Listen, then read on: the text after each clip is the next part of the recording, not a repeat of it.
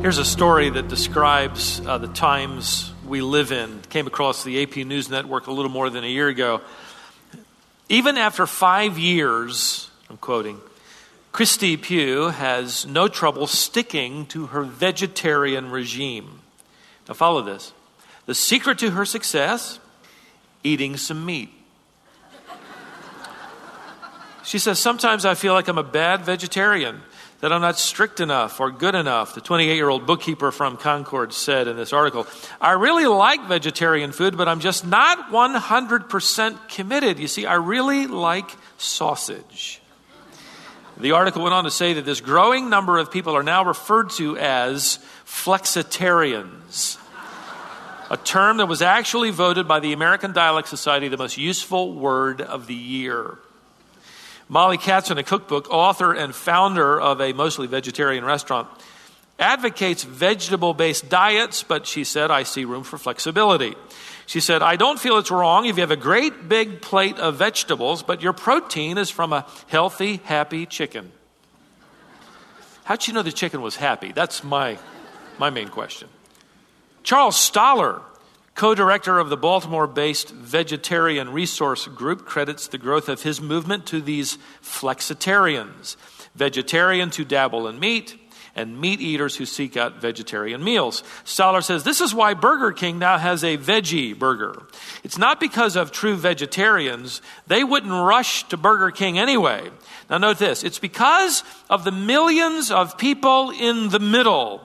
They are the driving audience. So there you have it.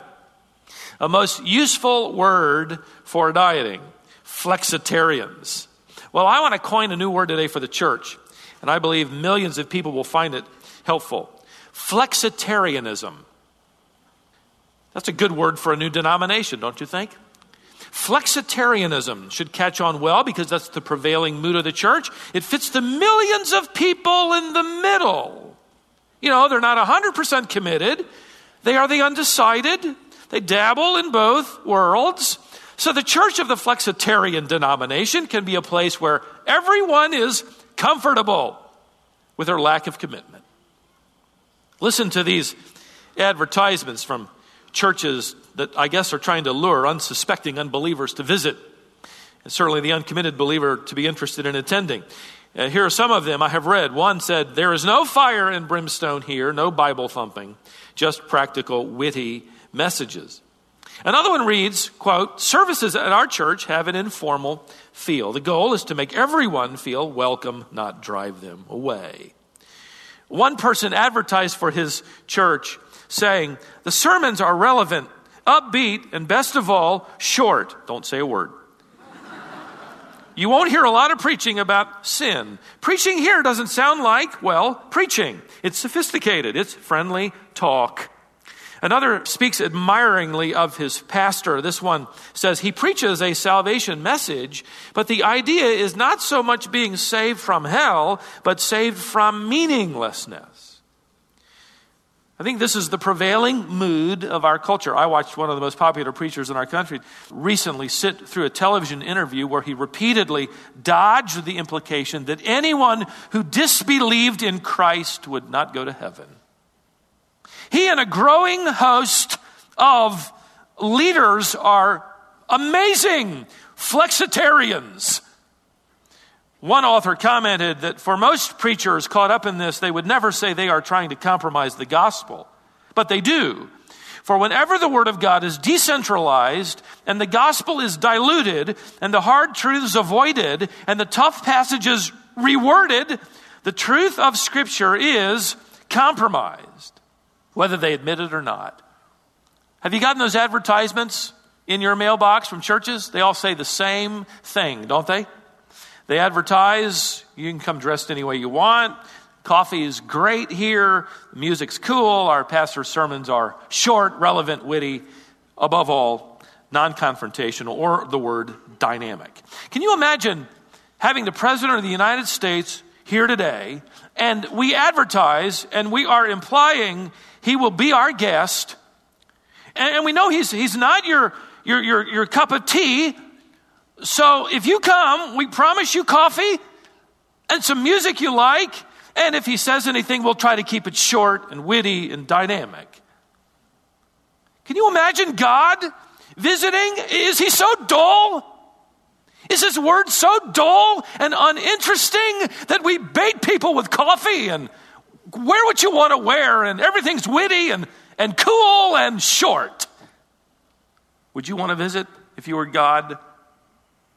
Can you imagine getting an advertisement for a church that read, "Come prepared to worship the true and living God. Come prepared to study the scriptures and discover real, absolute truth. Come prepared to confess your sin and renew your walk of integrity." We are here to meet God as an assembly, and if you want to meet him too, come and join us. But you say, well, churches, are growing and mass numbers of people are attending. This is actually easy for me to say with our church growing, by the way, but it's true even if it weren't. I would agree with George Peters, who wrote this: numerical growth can be deceptive, and I think in America it is foremost in its deception. It may be no more, he writes, than the mushrooming of a social movement. It may be Christendom in the making, but not the church. People are drawn into the church, resulting in a mass of people professing Christianity without any resemblance in lifestyle defined by the New Testament. It came, he wrote, at the expense of the purity of the gospel and true Christian living. The church has become infested with pagans in lifestyle and undefined in theology. Large segments of the American church have become Christo-pagan. Pagan and Christian. Flexitarian. And we attract everybody in the middle who is neither committed to Christ or openly committed to paganism. This is the new denomination of our era, and it is the fastest growing one in this culture and country. It is a place led by men with nothing to challenge and people with nothing that changes. A man in our church who usually tells me the latest funny story came up to me a week or two ago, and he said, "Here's a new one you'll love." I said, "Okay, try me." He said, "Well, there was a lawyer, a doctor, and a preacher that were out hunting together." I said, "I don't like where this is going." He said, "Be quiet and listen to me." I said, "Okay, yes, sir." All of a sudden, they saw a buck within range, and all three raised their rifles at the same time and fired. The buck went down. All three jumped up and said, "I got it. That was my shot." They ran toward the deer, and all the while they're arguing with each other about which one of them had killed the deer. And when they arrived, it was too hard to figure out. And so the doctor said, "Listen, I'll examine the deer and I'll settle it. I'll decide, be able to tell whose shot hit the mark." After examining the buck for a few minutes, he rose and said it was definitely the preacher who got him. The lawyer said, "Wait a minute. How do you know that? What kind of evidence do you have for that?" And the doctor said, "Well, it's obvious. Bullet went in one ear and out the other."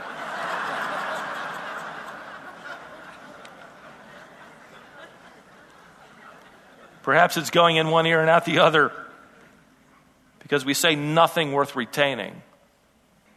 And if the preacher says nothing worth retaining, the congregation will find it easier to find nothing worth reforming. The truth is, Flexitarianism is really not something new. If you travel back with me 2,000 years or so and listen as a church is warned by Jesus Christ, they have become flexitarians. And the Lord is writing them a personal letter. He is warning them of coming discipline. He will remove their candlestick if they do not repent. Let's open that letter as we continue our study in Revelation chapter 2. While the church we studied in our last session was struggling through faithfully with persecution and pressure, the church in Pergamum is flirting with corruption and immorality. Revelation chapter 2, verse 12. "And to the angel or the messenger of the church in Pergamum write, the words of him who has the sharp, two-edged sword." Let's stop for a moment. In the days of John, governors were divided into two classes. One had the right of the sword and the other did not. The one with the right of the sword could literally speak judgment and bring execution. Pergamum was one of those areas where the governor had the right of the sword. He could speak judgment. And it's interesting then that Jesus Christ introduces the one who has true power over life and death. Verse 13, I know where you dwell, where Satan's throne is. Yet you hold fast my name. You did not deny my faith or faith in me, even in the days of Antipas, my faithful witness or martyr who was killed among you, where Satan dwells. And again, in the practice of our Lord's letter writing style, he begins by commending this church before bringing about his criticism or his challenge. So let's stop for just a moment and understand this commendation. Pergamus, your translation may read, which is the feminine form of the city's name, or Pergamum, which is neuter and more common, was a city built on top of a tall hill from which the Mediterranean could be seen 15 miles away. It was a splendid, beautiful city.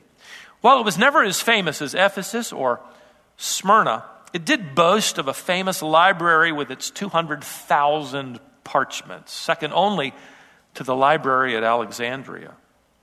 In 1878, archaeologists working for the Museum of Berlin excavated the ruins of this ancient city and discovered the massive, stunning altar to Zeus. The structure was a huge court in the shape of a horseshoe, which projected out from the hillside. And the columns that rimmed the court stood 40 feet high into the air. The podium, back toward the hillside itself, rose some 18 feet where the base of the altar was. Now, around the edge, the base of that structure was 448 feet long, and that base was simply a carving of a battle between the gods and the giants. From a distance, that structure looked like a massive throne jutting out from the hillside. It was considered one of the ancient wonders of the world. Many believe that this was the thought behind our Lord's comment that they dwelt where Satan had his throne. That would be the prominence of Zeus. Still others believe it refers to the worship of another prominent god named Asclepius. He was the god of healing, and his temples actually served as ancient hospitals where people flocked, and there was a combination of superstition and religion along with whatever the medical helps were available for those who were ill. There were pools of water that were considered sacred and miraculous. The symbol for Asclepius was serpents winding around a pole, used to this day as the symbol for medicine. I found it interesting that Asclepius is the official name used by Medicare for its email alert system. You sign up to receive Asclepius. Now, I'm not suggesting Medicare is connected to the gods, but getting paid by them is considered miraculous, so maybe there's a connection there. People would flock to the temple of Asclepius and spend the night on the floor. And as their custom was, they had non-poisonous serpents that were allowed to roam free. Now, this would keep me 1,000,000 miles away. But the religion believed and taught if you slept upon the floor of the temple and at night one of those serpents touched you or slithered over you, you were healed. I'd be healed. I would take off if that happened to me. Come in lame, I'd run out. The symbolism of a serpent would have been immediately connected by Christians with the serpent, Satan.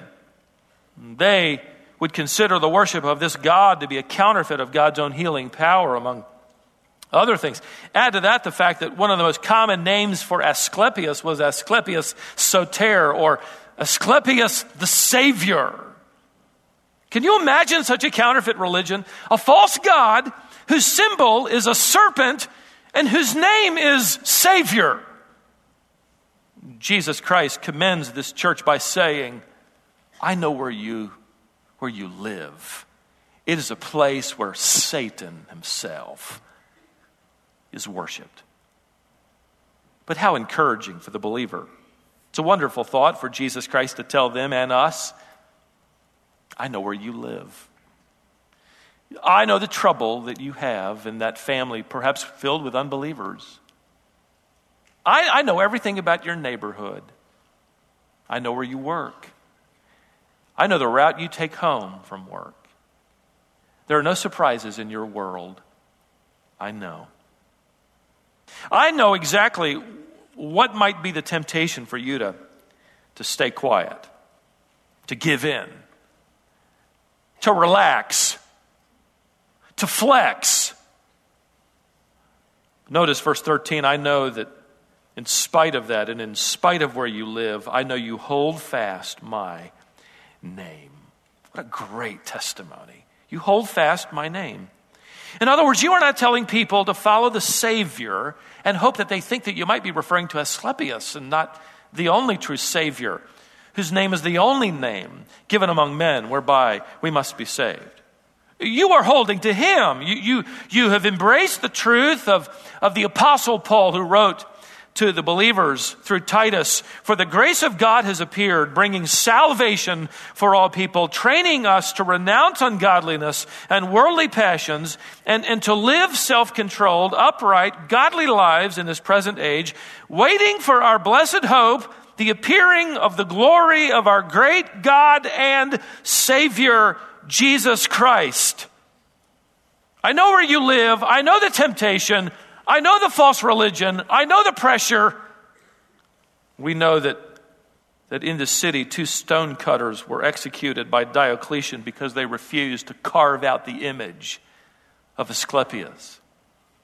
Evidently, the believers in Pergamum were not doubting the singular deity of Jesus Christ, and they weren't doubting their faith in the singular deliverance of and by and through Jesus Christ. I commend you, he says, for your testimony.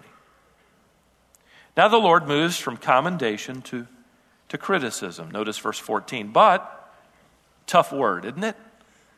But I have a few things against you.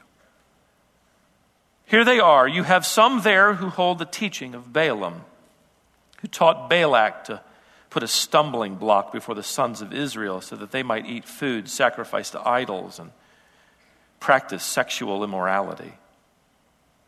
So also you have some who hold the teaching of the Nicolaitans. Now, for the sake of time, I'll simply review, but the story of Balaam is told. This account appears in Numbers chapter 22, 23, and chapter 24. This is the prophet who could be hired. If you could pay him enough money, he'd tell you what you'd want to hear. Sound familiar? It's going on to this day. Well, evidently the king of Moab was a little frightened because the Israelites were in town, and he knew that they could easily overrun him, especially with the power of their God. And so he hired Balaam to come along, and he said, now you go out there and you pronounce curses upon these people. God, of course, kept Balaam from cursing Israel. You may remember Balaam riding his what? His donkey to meet the king, and an angel was standing there on the road, and the donkey was allowed to see him, but Balaam didn't see the angel, and so because the donkey stopped, Balaam got upset, and he took a stick and he whacked the donkey 3 times to try to get him to move. And then the Lord put words in the donkey's mouth and actually allowed the donkey to speak these words to Balaam. And he said, why are you hitting me? Why are you treating the one who's carried you around for your life this badly? Why would you do that? Balaam responded, look, if I had a sword in my hand instead of a stick, you'd be dead. The amazing thing to me isn't that the donkey was talking to Balaam, but Balaam was talking back to the donkey. You'd think he'd stop and say, now wait a second, this is a little unusual. When did you learn how to speak? But then an angel appeared and told Balaam what was happening and challenged him to speak only what God put in his mouth. And at that moment, the embarrassing analogy was obvious. Balaam, you're the donkey. Now try to do as good a job as your donkey did, speaking the words I put in your mouth. He got the point, and refused to curse Israel. However, he returns and he teaches Balak how to bring Israel down. He says, look, all you've got to do is send Moabite women into the camp and offer them a combination of sexual immorality and idolatry. They're not going to buy into the idolatry, so get them to fall for the women, and then the two will be combustible. They will be explosive and destructive. And Balaam's plan succeeded. And God moved in judgment and disciplined his people. And Balaam goes down now in biblical history as the symbol of a man who led people to mix religion with sin. He gave Balak the formula that is still at work today in the church. Listen, if you can't curse those people, just corrupt them. What you can't do from the outside, do from the inside. Ruin their moral standing. Cause them to sin. And that will take care of their testimony. The text also tells us that they allowed the teaching of the Nicolaitans, which, of course, as we've already looked at further, believed that Christians could claim to be Christians and at the same time be involved in the sexual activity of the temple and attend the pagan orgies and participate in acts of immorality.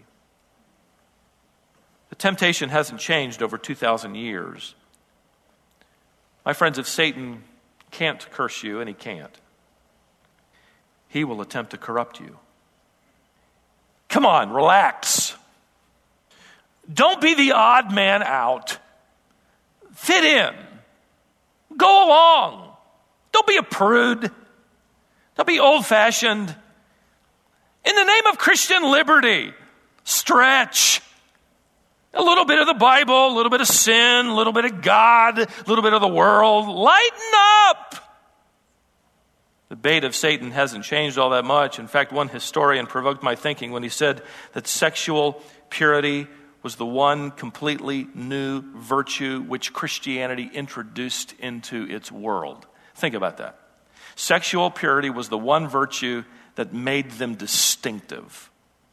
They introduced that into their world. 75 years before the Apostle John wrote this letter from the Lord to the church, Cicero, the Roman philosopher, had written the prevailing attitude of the politically correct world they all lived in as it related to sexual relationships. Evidently, in this manuscript, he was writing against someone who suggested the ridiculous idea of sexual abstinence before marriage and fidelity during marriage. And he was rather upset that somebody might gain a hearing to teach that. We have his writing extant today. Cicero wrote, and I quote, "For the one who thinks that men should be forbidden the love of women and women of men, he is extremely severe. I am not able to deny the principle that is a virtue, but he is at odds, not only with the license of what our age allows, but also with the customs of our ancestors. When indeed was this not done? When did anyone ever find fault with it? When was such permission denied?" Now follow this. "When was it that which is now lawful was not lawful?" Sound familiar? What is considered lawful may be evil. And someone in Cicero's day was saying it might be legal, but God calls it evil. Paul wrote to the Roman believers regarding the holy standard remaining in spite of the fact that their culture not only practiced sinful lifestyles, but approved and applauded those who did the same. Romans 1:32. And we would all say amen to that. Yes, Lord, you know that Roman world, boy, were they ever guilty. Those Greeks, wow. Even those Americans, wow, what's our country coming to? Lord, you tell them. Tell them out there to repent. What's fascinating is that the Lord does not tell the world here to repent. He tells the church to repent. Verse 16, "Therefore, repent. Aorist imperative, it is urgent that you do this now. Stop sinning. Turn around. Stop compromising and commingling truth with error. Sin with your testimony. You're headed in the wrong direction. He says, stop now and turn around. He's not telling the world to stop. We expect the world to continue pell-mell into their immoralities. He's telling the church, stop. You're following the world. Turn around and go the other direction. He says, if not, verse 17, I will come to you and make war against them with the sword of my mouth. Wow. Change in pronouns between you and them. I will come to you and make war against them. Reflects an underlying Hebrew idiom where both pronouns refer to the same body. The church is commanded to deal with immorality and the tolerance of immorality. The imperative mood emphasizes the urgency of the request. In other words, do it now. You are in deep trouble, he says, if you do anything with sin but deal with it seriously and severely. A Christian is in grave danger who feels sorry on Sunday for what he did on Saturday, but he's planning to do it again on Monday. That's not repentance. You don't get points for being here. You don't clock in and assume that God puts the blinders up and, well, I'm so glad that he flexed enough to come in here today. Sir, you may be planning to meet a woman later on this evening you're not married to. The word to you is stop. Dear woman, you've received an inappropriate email from a man who's married, and you know he's interested, and you're wondering at this very moment, should you respond to him? Don't. Young lady, you've been asked out by a guy, you know he doesn't belong to Jesus Christ, and you've come up with 100 reasons why you ought to say yes, say no. It's urgent. Listen to the warning he writes to this church and to ours.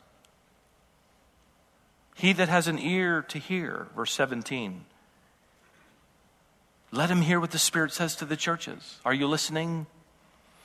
Will you shut my spirit up? God says, will you listen to everyone but him? If you will listen, if you will repent, if you will pursue with great passion, purity, and integrity, he gives us these wonderful, wonderful incentives or commitments to those who are truly sons and daughters of his, to those who truly hate sin, to those who truly despair over their failure and come to him confessing.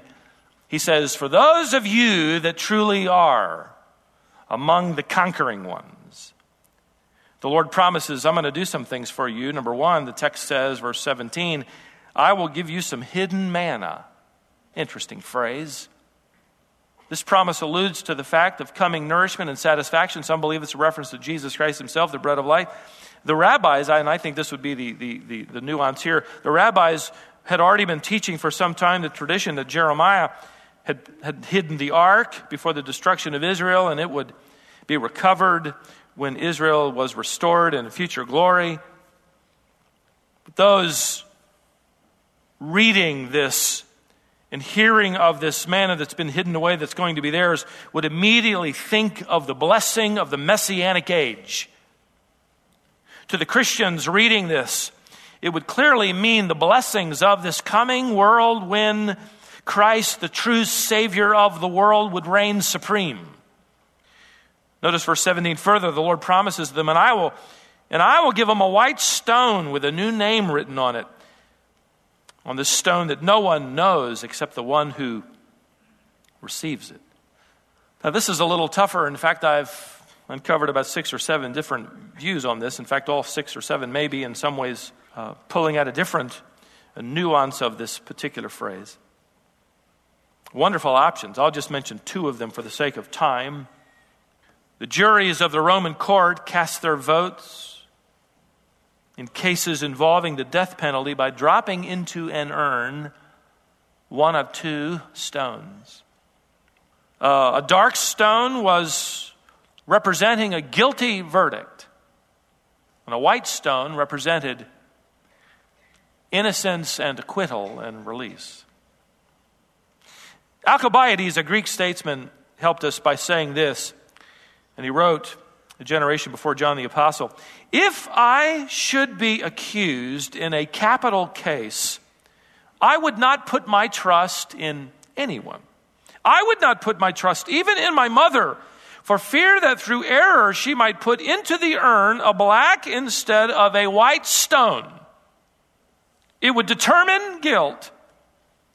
White would say, you're released, you're freed from the accusation, you are not condemned." And I think this is a wonderful analogy to the commitment of Christ, who said to the Roman believers in chapter 8, verse 33, "Who will be able to lay a charge against my elect? Who can bring anything against them? I have released them. I have acquitted them." He also wrote, "There is therefore now no condemnation, no guilty verdict to them who are in Christ Jesus," Romans chapter 8, verse 1. There is another possible meaning of this white stone, and it comes from the world of sports, which prevailed, of course, in that era. The outstanding victors in the Olympic Games, ones who were victorious in a number of different meets, they were just simply outstanding athletes, would be awarded with a white stone, oftentimes, with his name written on it, and it would serve as his ticket to any festivities, the award banquet, and all other festival occasions. In this view, then, and nuance, Christ is promising a heavenly award banquet and festivities for his victorious ones. The text says on this white stone is a special name, a new name. The word translated new is from the Greek word that doesn't mean new in the sense of I have a new coat, I have a new car, I have a new job. It's in the sense of new in that I've never seen this before. It's different from anything else. Oh, well, that's new, is the idea. Jesus Christ is going to give every believer a new name, a pet name, just between you and your Lord. We don't know what ours is yet. Yours will be different from mine, but it will be a special name as he gives his bride this particular gift and calls them by their name. Isaiah the prophet said, "The nations shall see your righteousness and all the kings your glory, and you shall be called by a new name that the mouth of the Lord will give." Isaiah 62, 2 and 3. Imagine that. Listen, when you refuse to compromise, when you refuse to be a flexitarian with truth and morals and integrity and values, you will be called names. God says, just wait. I've got a name, a new name for you. I'm not even going to tell you what it is right now.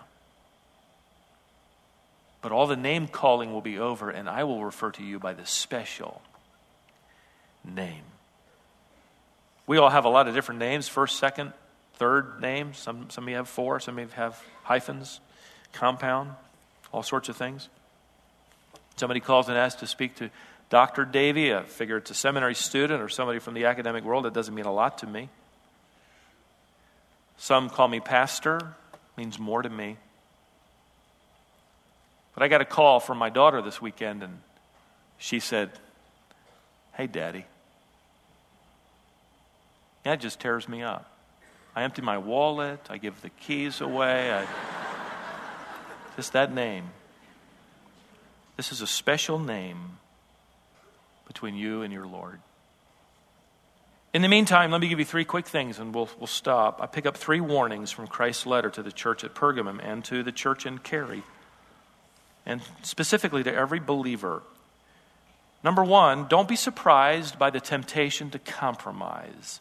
Don't be surprised. Anticipate it. Expect it. Your enemy cannot curse you. He will then try to corrupt you and steal your joy away. Secondly, don't be naive in the face of it. Detect it. Look for it. Discern it. The enemy hasn't really come up with any new game plan. Frankly, he continues to use the plays that work best. Combine a little sin with your testimony. You know, live a little bit for the world and then come in here and live a little bit for the Lord. Become a flexitarian. Don't negotiate with it either, thirdly. Don't negotiate with temptation. Fight it. Fight it. Tell yourself no. Don't do that. Don't think that. Don't go there. Don't say that. Don't write that. Don't. Have that conversation with you. Start it tomorrow morning. Maybe start it this afternoon. Don't. What are you thinking? Stop. Maybe like Joseph, you'll have to leave your coat behind and run for your life. Legend has it that Martin Luther, the great reformer, was once in his study and he became so angry with temptation and the thoughts that were just dumping into his mind and his flesh. It seemed as if the devil was in the room with him. According to tradition, he picked up his inkwell and as if he were throwing it at the devil, he threw it across the room and it smashed against the wall in his study, leaving a large ink stain. I'm not sure if that's true, but I do know this for sure. Martin Luther used his ink to write such truths that the kingdom of Satan trembled. He also wrote lyrics that spurred the Christian onward with confidence and courage. Listen to this one particular set of lyrics. Did we in our own strength confide, our striving would be what? Would be losing. So we're not leaving here and we're not going to say, okay, now it's just up to me and my resolve and my commitment and I'm going to be pure and I'm going to hold to my values. No. We depend entirely upon Jesus Christ, our Lord and Savior. We're not the right man on our side, the man of God's own choosing. Dost ask who that may be? Christ Jesus, it is He. Lord Sabaoth his name, from age to age the same, and He must win the battle. And He has, and in Him so shall we.